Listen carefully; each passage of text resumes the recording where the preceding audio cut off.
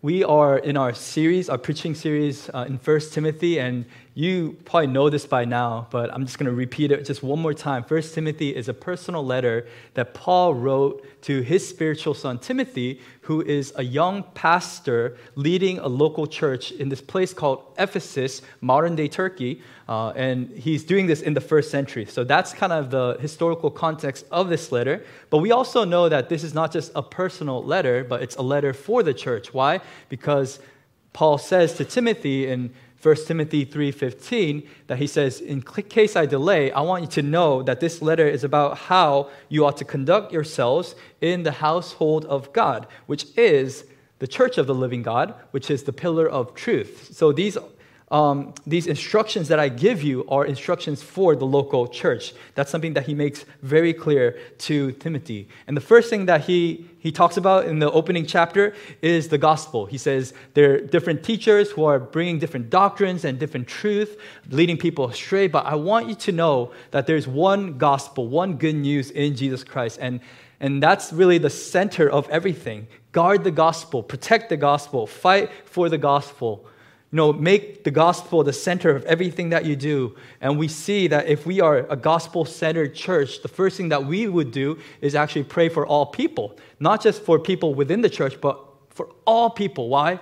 Because the gospel tells us that we believe in a God who is worthy of all worship, who sent his son as a mediator for all people, and his desire is that all people will be saved and come to the saving knowledge of our Lord Jesus Christ. So as a family, we pray for people, for salvation. We also follow God's design and order, embracing everything that he created for the church. We also make God the center of our worship. And so we had some hard conversations about what church is about and how God specifically designed the church. And today, we come to a passage that talks about the leadership within the church.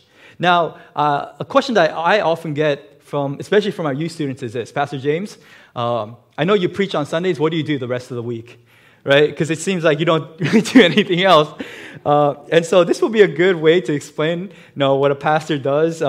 And even from my own experience, I remember when I was a teenager, I didn't know exactly what a pastor did. I just do know that I didn't grow up in a strong Christian family, and God, by his grace, placed godly men in my life, teachers, pastors, people I respect, people I could imitate and follow. And I know that I'm the man I am today because people faithfully walked this journey of the Christian life before me, and I'm simply imitating their walk to pursue Christ. And so I think in one way, this is going to be super helpful for us because it's going to give us a clear idea of what a pastor does. Also, it's going to be helpful because it's going to tell us what the church is supposed to do in response to this biblical leadership. So that's what we're going to tackle today. Look at verse 1. It says this: "The saying is trustworthy.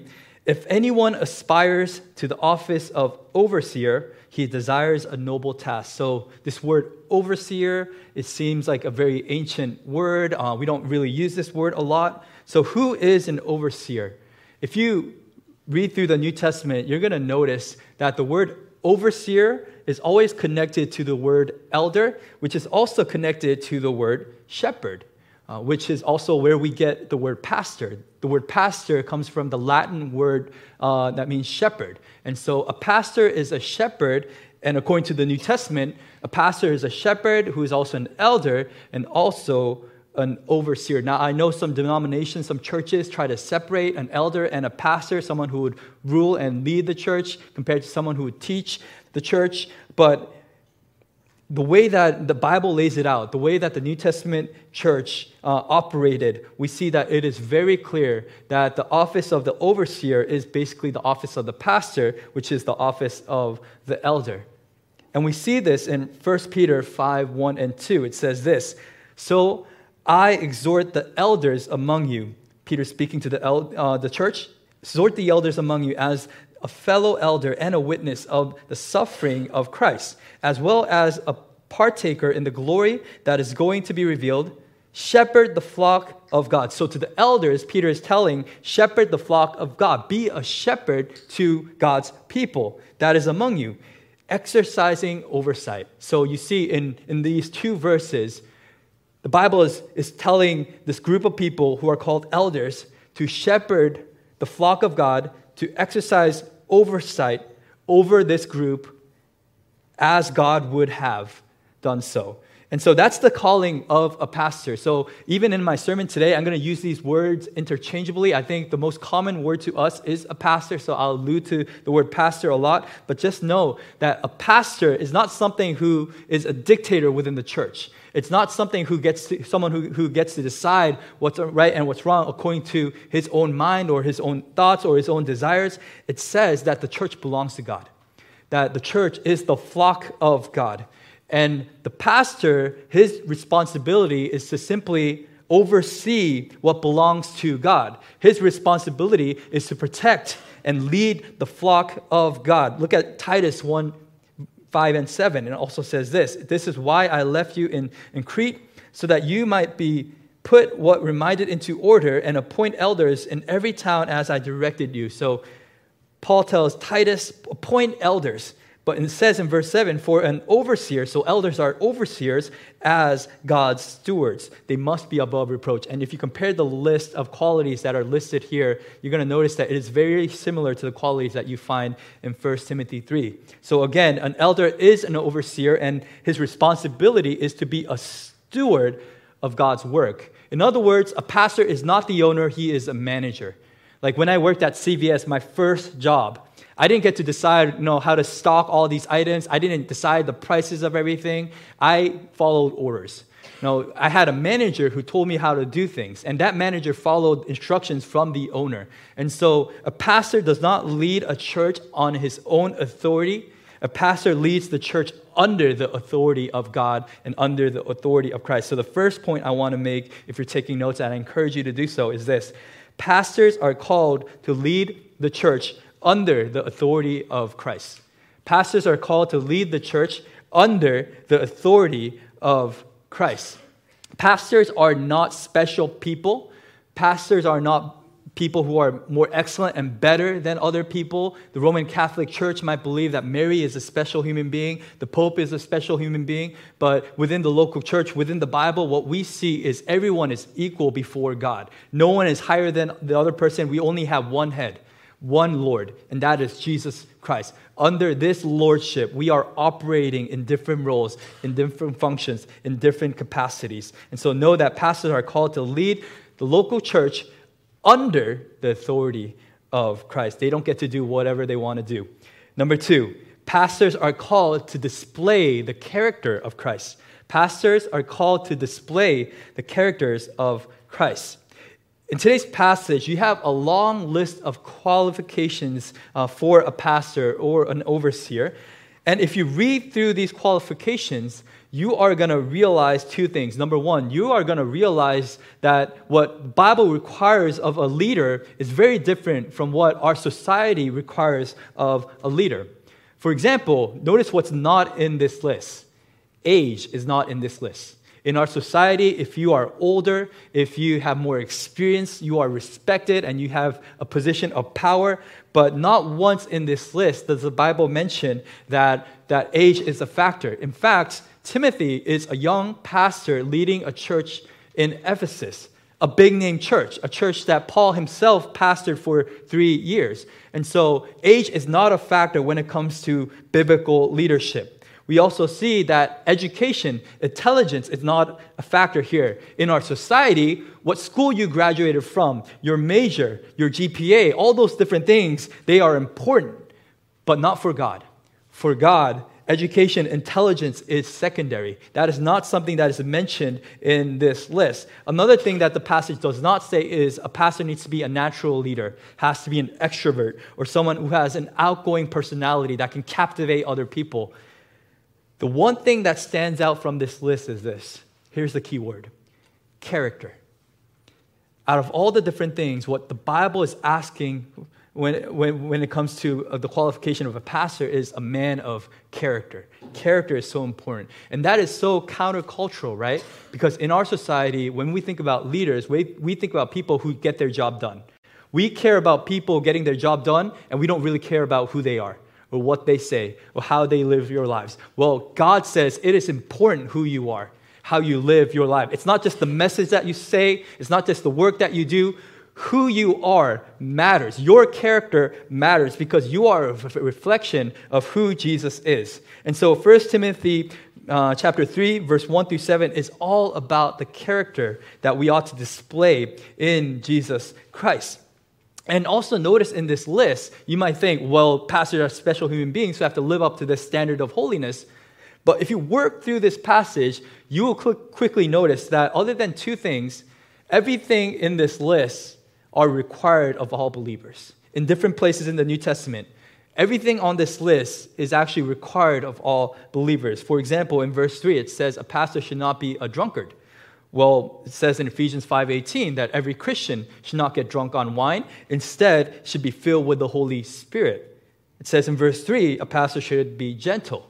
But does that mean everyone else can be harsh and violent? No, it doesn't mean that. Romans 13 talks about how we should know how to manage our anger. The pastor is also supposed to manage his own household. It says in verse 5. Does it mean that every other Christian can just leave their household alone and just kind of let it run loose? No. All these different qualifications, if you work through it, you're going to realize that what the Bible is asking of a pastor is not a different standard of holiness. It's the same standard of holiness that is required of every believer. What the Bible is asking for a pastor to do is to be an example, a role model for what it looks like to be a Christian, for what it looks like to be a follower of Christ. A pastor is not called to a drastically different standard of holiness. He's called to the same high standard of holiness that every believer is called to, and that is the standard of Christ. And the pastor is called to be an example for other believers. And so let's look at some of these qualities, knowing that character is so important. It says in verse 2, therefore an overseer must be above reproach. He should be free from any type of questioning or any type of rebuke. People in general, when they think about this person, they shouldn't have questions about this person's character. It says the husband of one wife. Now this could be tricky. There's a lot of debates over this phrase. Some denominations will say that this means that you have to be married if you want to be a pastor. Some denominations will say that this means that you can't go through a divorce and be a pastor. But what I think this is saying is simply that you have to be a one-woman type of guy, that you can't be a polygamist. The reason why I say this is because down on this list, you have this command where pastors or overseers, they have to manage their household well, that they should teach their children to be submissive to them. What that means then, if you apply the same principle, that means then to be a pastor, you have to have children, you have to wait for the children to grow. And so I think what the Bible is saying is it's talking about a specific quality of a pastor, not talking about the marriage status. But I think what it's talking about is that a pastor, if he's single, then he should wait and live out his singlehood according to 1 Corinthians 7, as Paul would. And then if he's married, then he ought to live out the reality of the gospel according to Ephesians 5, loving his wife sacrificially. Now, Paul himself was a single man. Paul himself was never married. And he says actually in 1 Corinthians 7 that his singleness is a gift from God. Now, so anyone who's single, you can say amen to that. Your singleness is a gift from God. He actually says, if you can, you should live single. And he says this because he says, your heart is not divided when you are single. When you get married, your heart is distracted with your wife and with your children. And he says that I would rather remain single because I want to faithfully commit and complete the task that God has given to me. But also know that marriage is a gift too. And so if your gifting is not in singleness and you are burning with passion and you are burning with love, then go get married and still remain faithful to the Lord. Live out your salvation within the context of the Christian family, loving your wife, living out the convictions by leading your children. And so the standard is very clear. What the Bible is saying is whether you are single or married, there's a specific calling for you to live for the glory of God. Now just think about it though. In the Roman society, in the first century, people who were ordinary did not have multiple wives. People who were considered the elite, the rulers, those were the people who had multiple wives. And what the Bible is saying here is very, very clear. The Bible is saying the standard of authority, leadership, which Christ gives to the local church is very different from this world, the world will say people who have different status, people who have the wealth, the women, those people are the people who should be in charge and should be in power. But the Bible says no. The people who are faithful to the Lord, those are the people who should be faithfully leading the body of Christ. So an elder, a pastor, overseer is called to be a husband of one wife. And the next couple of things talk about his character, especially when it comes to self-control. Sober-minded, which means that he has to he needs clear thinking, that his heart has to be tuned in with God. Self-control, meaning that this person is not controlled by addiction, whether it's alcohol, anger, different things. I think in modern days, maybe gambling, games, sports, entertainment, maybe internet, pornography, all these different things, even food. What the Bible is saying is you shouldn't be possessed by these things, because a pastor first is a servant of the Lord. And so if you serve the Lord and your allegiance belongs to the Lord, then don't serve anything else in this world. Don't be captured by anything else. Be bondage to or yoked to anything else. Be self-controlled. That's one of the fruit of the Spirit. We see in verse 3 also, don't be a lover of money. Now, we see a lot of pastors make a lot of money, especially the celebrity pastors. But one thing is very clear. The Bible is not necessarily against wealth in general, but I think what the Bible is saying is this. A pastor needs contentment when it comes to financial issues. Whether he is rich or poor, whether he is in good or a bad situation, he needs to learn how to be content in the Lord. This is what Paul says in Philippians chapter 4. He says that you should find your contentment not in the riches of this world, but in the riches of Christ. Why is this so important? If you are a pastor and you are kind of a lover of money and you move according to the money, then you're going to make decisions based on money. Like you're going to be swaying towards money. But if you find contentment in Jesus Christ, then money is not going to speak to you. You're going to speak the words of God with conviction, with clarity. So in different ways, the Bible tells that a pastor should display different characteristics of Christ. So it's not just the message that the pastor shares, it's the life that the pastor lives that's important for the local church. Number 3, pastors are called to care for God's church. Pastors are called to care for God's church. Look at verse 4. It says this, he must manage his own household well, with all dignity, keeping his children submissive. For if someone does not know how to manage his own household, how will he care for God's church? And this is a very simple principle. We see this in the parable of the talents. You can't be faithful with much if you're not faithful with few. What the Bible is saying is, in order for you to manage the family of God, you first need to manage your own family. That's the specific calling. And notice the connection between the husband or the father with the elder or the overseer. There's a specific calling to lead the family. However, notice that although the children are supposed to submit to this leadership, it says in verse 5, the leadership that the Bible is talking about is not leadership through authority, it's leadership through serving. He says, how can he take care of God's church? So the way that you manage your household is not just by setting rules and putting laws in front of your children and in front of your wife.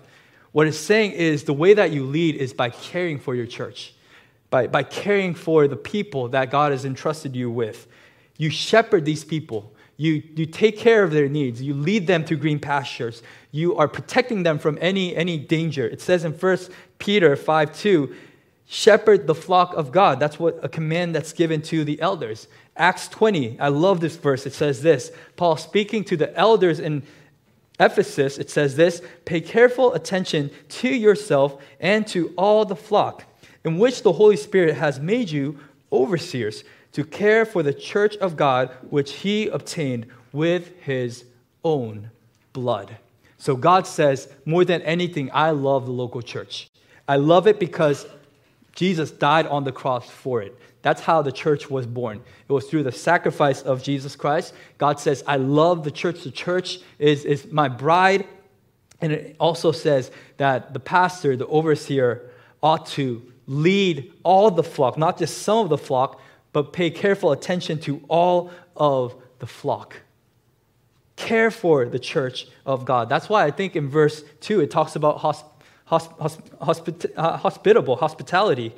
This is because, a pastor is not just someone who loves books. A pastor is not just someone who loves to read and has different ideas about theological issues, but a pastor is someone who ought to love people.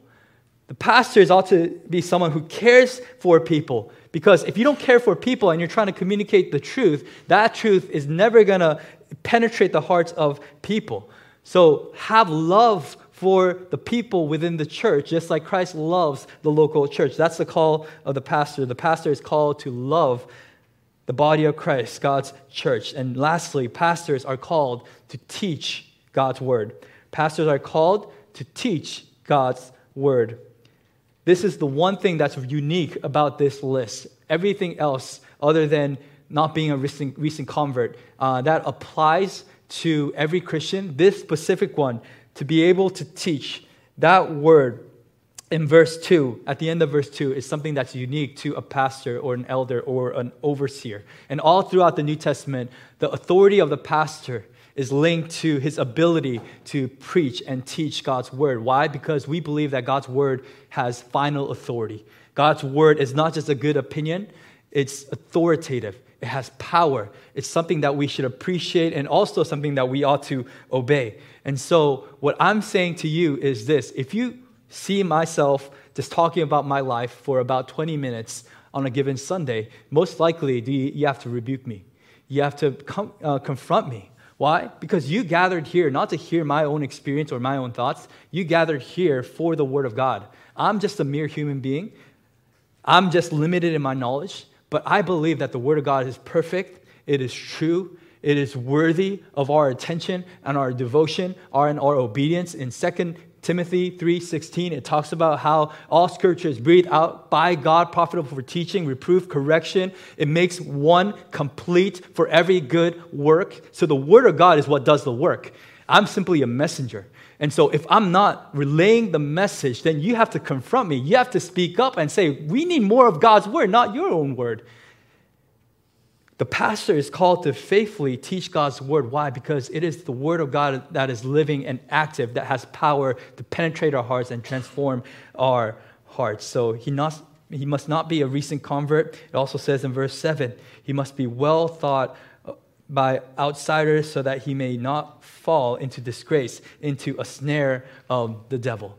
So what the Bible is saying here is that a pastor should display these type of qualities, first of all, within his personal life. Number 2, within his marriage. Number 3, within his family. Number 4, within the church. Number 5, within society. Even with non-believers, outsiders, he should display these characteristics of Christ, and he should faithfully live out his calling as a pastor. So we just spent about 20 minutes talking about what it means to be a pastor. And some of you guys are thinking, why in the world am I sitting through this? Because maybe I'm never going to be a pastor. I'm not interested in learning what it means to be an elder or an overseer or leader of the church. But I think here's where it gets really interesting. We said that one of the most primary responsibilities for a pastor is that a pastor will be an example for all Christians, for the local church. In other words, the congregation has a responsibility, number 1, to pray for the pastor so that the pastor will live up to this calling, that the pastor will demonstrate a life that's worthy of the gospel, a life that's following Jesus Christ. Hebrews 10:17 actually says this: obey your leaders and submit to them. Those are strong languages, for they are keeping watch over your souls as those who will have to give in an account. Let them do this with joy and not with groaning, for that would be of no advantage to you. So the command that's given to the entire congregation is to obey the leaders, submit to them. Why? Because they are watching over your soul. The word of God is being declared through them, and that means something. And they are responsible for giving an account for your soul before God. And this is the scary thought that about being a pastor. This is one thing that scares me. The fact that when I stand before the Lord, the Bible makes it very clear that I'm not just giving an account for my own life. As a pastor, I have to give an account for the people that God entrusted me with, the sheep that God allowed me to shepherd. And so there's this incredible responsibility for a pastor to lead an example, not just through words, through example. And if you see this list, it is almost impossible. Actually, it is impossible to achieve every single thing here without the grace of God, without the Spirit of God empowering us. So I humbly ask you to pray on a daily basis diligently for your leaders, the leaders of this church, for the pastors who are declaring the word of God so that they would faithfully declare God's word and live a life that exemplifies the life of Christ. The second thing I want us to do is not only pray, but imitate the leadership that you see within the church. And this is not just something that I'm coming up with because I think my life is worthy of imitation. Hebrews 13:7 says this, remember your leaders, those who spoke to you the word of God, consider the outcome of their way of life and imitate their faith. 1 Corinthians 11:1, Paul says, be imitators of me as I am of Christ. So I'm not saying that my life is so perfect that it's worthy of imitation. What I'm saying to you is this. My ultimate goal as a pastor is to imitate Jesus Christ. My ultimate goal as a pastor is to follow Jesus faithfully, following his word, displaying the characteristics of Christ in my own life. And so as I am pursuing Jesus Christ, I hope that will be a model, an example that you can follow. Does this mean I'm perfect? Absolutely not. Even the fact that I'm dependent on Jesus, hopefully that would be an example for you as well and how you ought to live out your holiness, how you ought to pursue a godly life. I don't think Paul says, be imitators of me because he's so proud about his life. I think the confidence that he has is that my ultimate goal in life is I'm going to do everything in my power and my ability with my will to follow Jesus Christ. And so as I'm making that effort, I want you to make that same effort by following my example. My example is basically following the example of Jesus Christ. And lastly, I think one thing I want to share, especially for the men here, and maybe you're young and you think this doesn't apply to you, but for the men who one day will become the leader of the household, the head of the household, I think one reason why God allows this biblical leadership within the local church, within the family of God, is so that you can see a clear picture of what it looks like to lead with love and sacrifice, to lead in a way that you're not taking advantage of your family, but you are actually serving your family by loving them, by caring for them, by displaying godly characters, by preaching God's word and teaching God's word in a Deuteronomy 6 type of way. God is giving you a clear picture of how to be a biblical leader within your household. And so I encourage you to take this passage and apply it to your own life. For everyone else, again, your calling is to imitate these leaders, which is basically to imitate Christ. And the last good news is the fact that this, as much as it's a list for elders and teachers and pastors, it's actually a list that tells us who Christ is in our life. Because Jesus is the ultimate shepherd, and he is a good shepherd who's not going to leave you.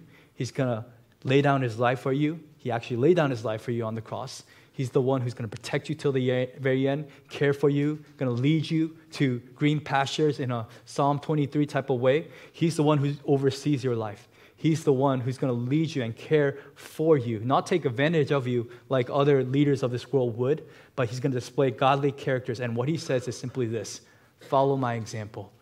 Follow who I am. Embrace who I am. And as you follow my leadership, also trust in the authority that I've given to these leaders, these men who are set apart to be an example for Christ. And as you do so, follow the life of Christ and display the image of Christ for the world so that they can know one day that God is real, that he is worthy of all worship, that Jesus died for their sins, and they too can enjoy the gift of salvation. So let's imitate Christ all together according to God's design. Amen? Let's pray.